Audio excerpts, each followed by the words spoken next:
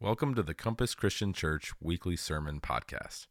For more information, visit us at compasslou.org. Good morning. Today we are on our fourth and final week in Ephesians chapter 2. Before I dive in, I want to remind us of the four themes that we've been highlighting through our sermon series in Ephesians. Also, shout out to my family in Ohio. They're having a little watch party, so love you. So, the first theme, we've been reading every single you in this text as y'all, not just because we're in the South, but in order to understand that the passages are in a community-oriented focus. They're intended to allow us to understand that instead of our individualistic tendency to gloss over that as me. While doing this, we're also noticing the we's versus you's in the language referencing the Judeans versus the Gentiles in our letter. And in case my title, which I should have said is We Are the New Temple, didn't already give it away, we'll be seeing this theme a lot in our passage. So the second theme is the new order in Jesus, which we'll see in our passage today, as well as unity in Christ, Judeans, Gentiles, and unity between heaven and earth will also come up in this section. We're not going to be discussing the powers. I know, darn. So this morning, I want to start our study of Ephesians chapter 2, verses 17 through 22, by looking at the layout and design of chapters 1 through 3. So we've been working our way through Ephesians in this series in order, verse by verse. Because of this format, each sermon is naturally building upon the previous as well as leading into the next. But one thing that we've been reminding ourselves about throughout this is that we're reading a letter, and it's basically someone else's mail, and I don't know about you, but I normally read letters in one sitting. Don't worry, we're not about to read all of Ephesians. But here on the slide, I have a quick summary of the first 3 chapters from the Bible Project. As you can see, the layout of these chapters is a wonderful symmetry with our passage for today at the center. So this section is bookended by what the Bible Project are calling songs or poems, 2 beautiful passages of praise and worship found in chapter 1, verses 1 through 14, and then in chapter 3, verses 20 and 21. Then as we move towards the center, we have 2 prayers. In chapter 1, we find a prayer for an apocalypse, which John Ely dug into earlier in the series. Remember, the word apocalypse here means a life-changing revelation, not some sort of world-end timing zombie apocalypse. And coming in chapter 3, they'll learn a little bit more about the second prayer as the grasp for the understanding of the Messiah's love. Then, surrounding the central point are 2 more sections. Chapter 2 containing these 2 sections about how we've been brought from death to life, and chapter 3, which will be coming up next, introducing the herald, so to speak, of the life-changing apocalypse that is being brought to us in this entire letter. Then, in the center of this new temple, the victory we have in Jesus, our Messiah. So the climax of chapter 2 and the focal point of these 3 chapters is actually found in the section that we're covering today. How exciting. So I wanted to start here with this summarized overview of the first half of Ephesians so that we can have like a better, bigger picture view of how these few verses fit into the whole structure of this letter. This is something that can be difficult to grasp when we go verse by verse, reading the letter of Ephesians over the course of months instead of one full sit down. But now that we're able to see where we are structurally in the letter, let's pick it up here in Ephesians chapter 2, verse 11. You can follow along in your Bibles, or I'll be having the verses pop up on the slide. So, verse 11, therefore remember that at one time, y'all, Gentiles in the flesh, called the uncircumcision by what is called the circumcision, which is made in the flesh by hands. Remember that y'all were at that time separated from Christ, alienated from the commonwealth of Israel, and strangers to the covenants of promise, having no hope and without God in the world. But now, in Christ Jesus, y'all, who once were far off, have been brought near by the blood of Christ.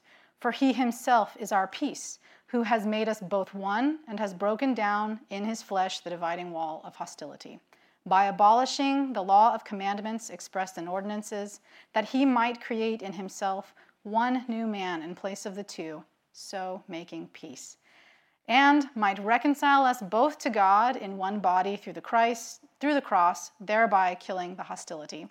And he came and preached peace to y'all who were far off, and peace to those who were near. For through him we both have access in one spirit to the Father. So then y'all are no longer strangers and aliens, but y'all are fellow citizens with the saints and members of the household of God, built on the foundation of the apostles and prophets, Christ Jesus himself being the cornerstone, in whom the whole structure, being joined together, grows into a holy temple in the Lord. In him y'all also are being built together into a dwelling place for God by the Spirit. It's kind of a lot. But Tim Mackey in the Bible Project summed this section up so nicely when he said, y'all were this, chapter 2, verses 11 through 12. But God, 13 through 18. Now this, verse 19. And then the new reality found in 20 through 22. So we'll go through this and see what these mean. So y'all were this, what? Uncircumcised, basically not part of the Jewish religion, right? Separated from Christ, alienated from Israel, strangers to the covenants of promise, having no hope and without God. I don't know about y'all, but I don't want to be that. And I know I just said y'all, but let's be honest, changing all the yous to y'alls doesn't change our entire lives lived steeped in a culture that emphasizes, celebrates, and focuses on the individual. But Paul isn't talking to individuals here. He's talking to people whose culture is as group-focused as ours is individualistic, which is just, like, hard to comprehend.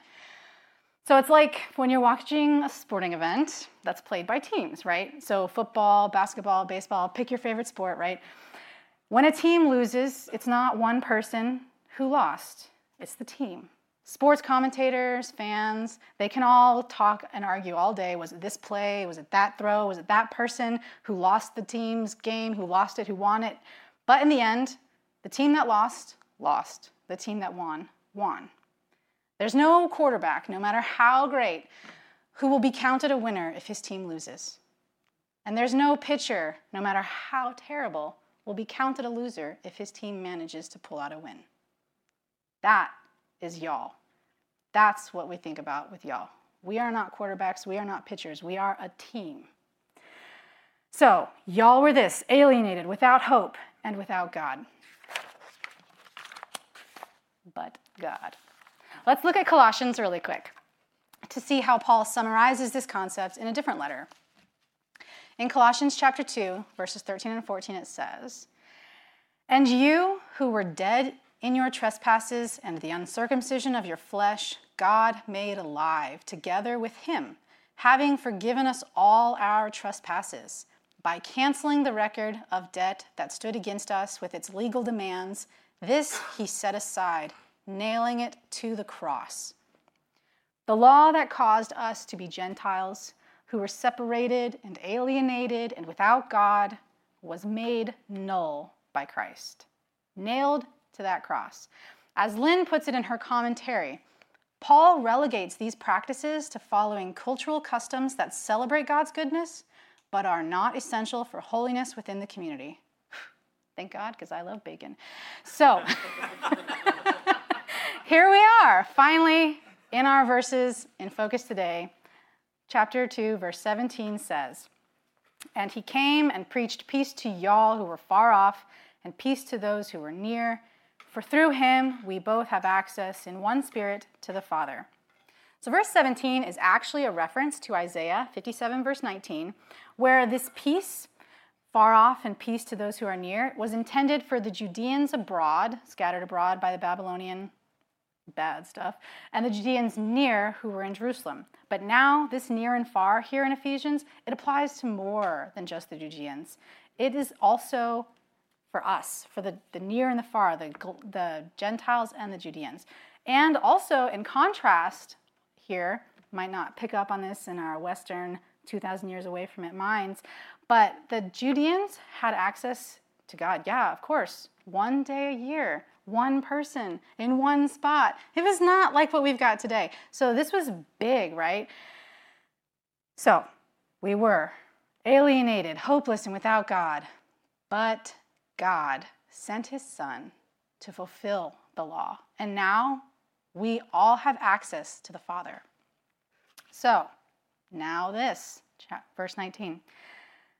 So then y'all are no longer strangers and aliens, but y'all are fellow citizens with the saints and members of the household of God.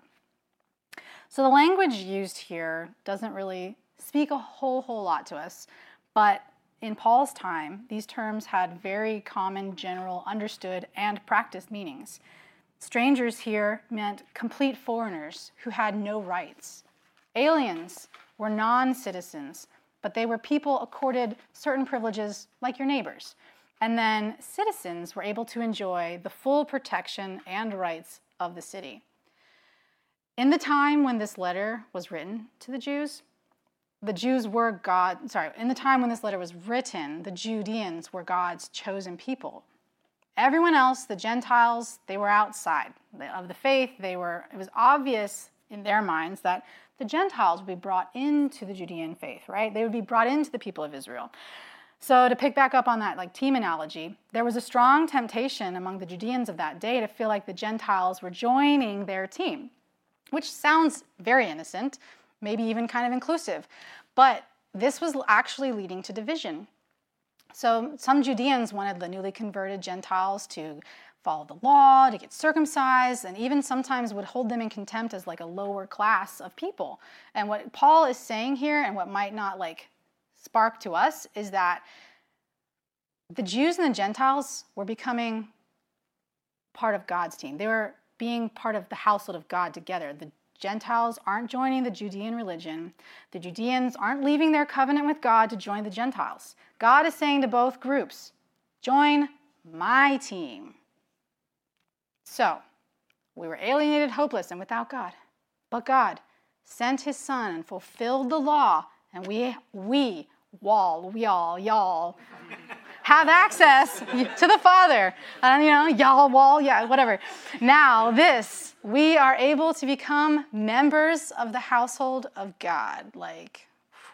That's God we're talking about. It's not just my family or Will's family or God's family. But wait, there's more. So what's this new reality here? This peak moment in chapters 1 through 3. So we'll read a little bit.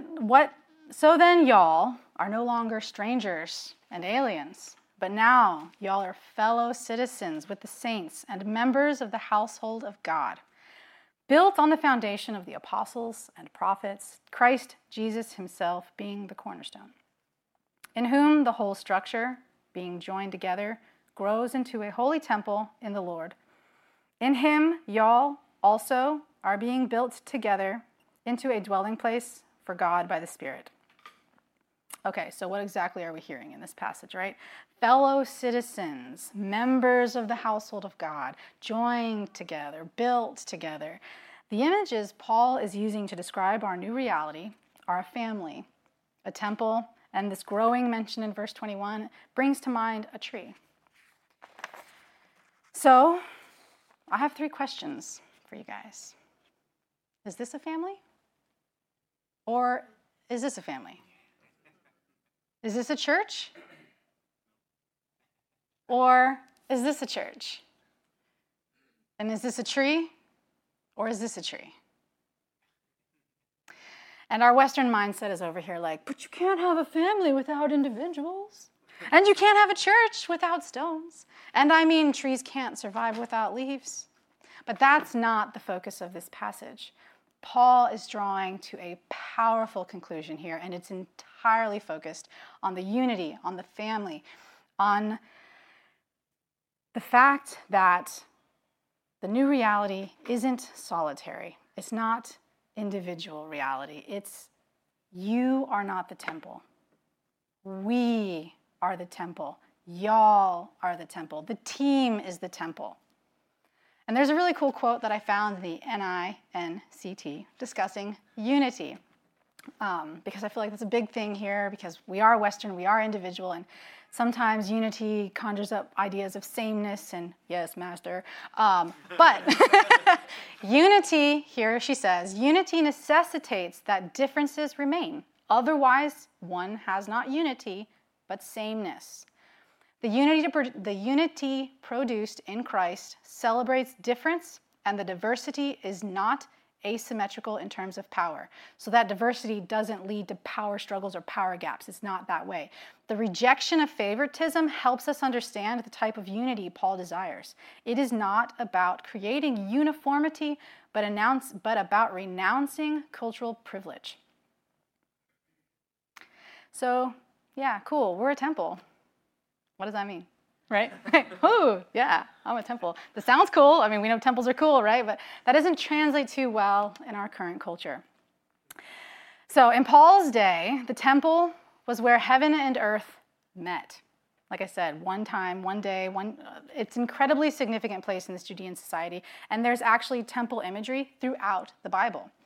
So in Paul's day, next paragraph. In Genesis, God created humans in his image. And while Adam and Eve were in the garden, there was no need for a physical temple. They lived in harmony with God, each other, and nature.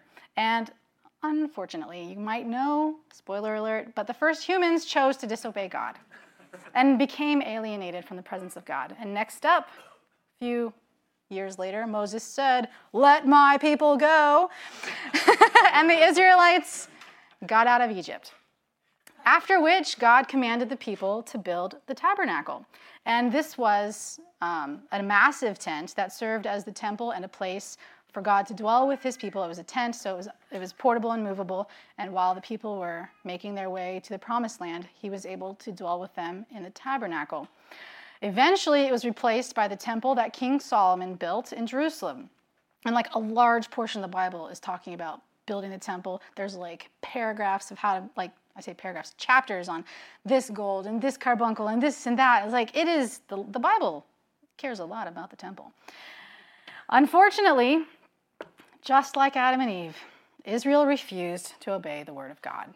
And the end result is that that temple was destroyed and the people were carried away to Babylon. Later, a faithful remnant of the people returned to Jerusalem and built a second temple. And I'm sure you'll be super surprised to hear that this one didn't last too long before falling into corruption either. And this is actually what it says about this people in the second temple in Malachi chapter 1. I'll just read it really quick. It says, "A son honors his father and a servant his master. If then I am a father, where is my honor? And if I'm a master, where is my fear? Says the Lord of hosts to you, O priests, who despise my name. But you say, how have we despised your name? By offering polluted food upon my altar. But you say, how have we polluted you? By saying that the Lord's table may be despised. When you offer blind animals in sacrifice, is that not evil? And when you offer those that are lame or sick, is that not evil? Present that to your governor. Will he accept you or show you favor, says the Lord of hosts? No. And now, entreat the favor of God that he may be gracious to us. With such a gift from your hand, will he show favor to any of you, says the Lord of hosts? Oh, that there were one among you who would shut the doors, that you might not kindle fire on my altar in vain. I have no pleasure in you, says the Lord of hosts, and I will not accept an offering from your hand. Poof, that's rough. Like, shut the temple so they can't keep sinning. Like, wow. Wow. But that's the temple society that existed in Jesus' time. That's what was there. The religious leaders were so hell-bent on maintaining their power that they tried to forbid Jesus from healing on the Sabbath. And eventually they crucified their Messiah. They're Judeans. Their Messiah. They crucified him, which is crazy. So thankfully this wasn't one of those like 3 strikes and you're out kind of problems. Because after the tabernacle, the first temple, the second temple, Jesus showed up on the scene, and this temple that has been the center of the Jewish faith and a large part of the Hebrew Bible is completely changed. Because of what Jesus accomplished in his life, death, and resurrection, God does not only dwell with us as his people, he dwells in us as his temple. So, I feel like I just blinded through that. But what does this text mean to them, and how would they have applied it? We're going to go to our 4 layers of interpretation. So, this apocalypse, this life-changing message here would have rightfully been like electrifying to the Christian community, the Gentiles especially. Full citizenship in the household of God, no separate and less than equal addition to the Judean religion that some were suggesting, but for every Christian, finally, full access to our God and Father. So what does the text mean to us? How can we apply this to us, right? We are the temple. Half of this apocalypse message is relatively old news to us. The second temple was destroyed 2,000 years ago by the Romans. I literally just had to explain why the temple was even important. These days, it's not at all controversial to preach that God doesn't dwell in physical buildings and that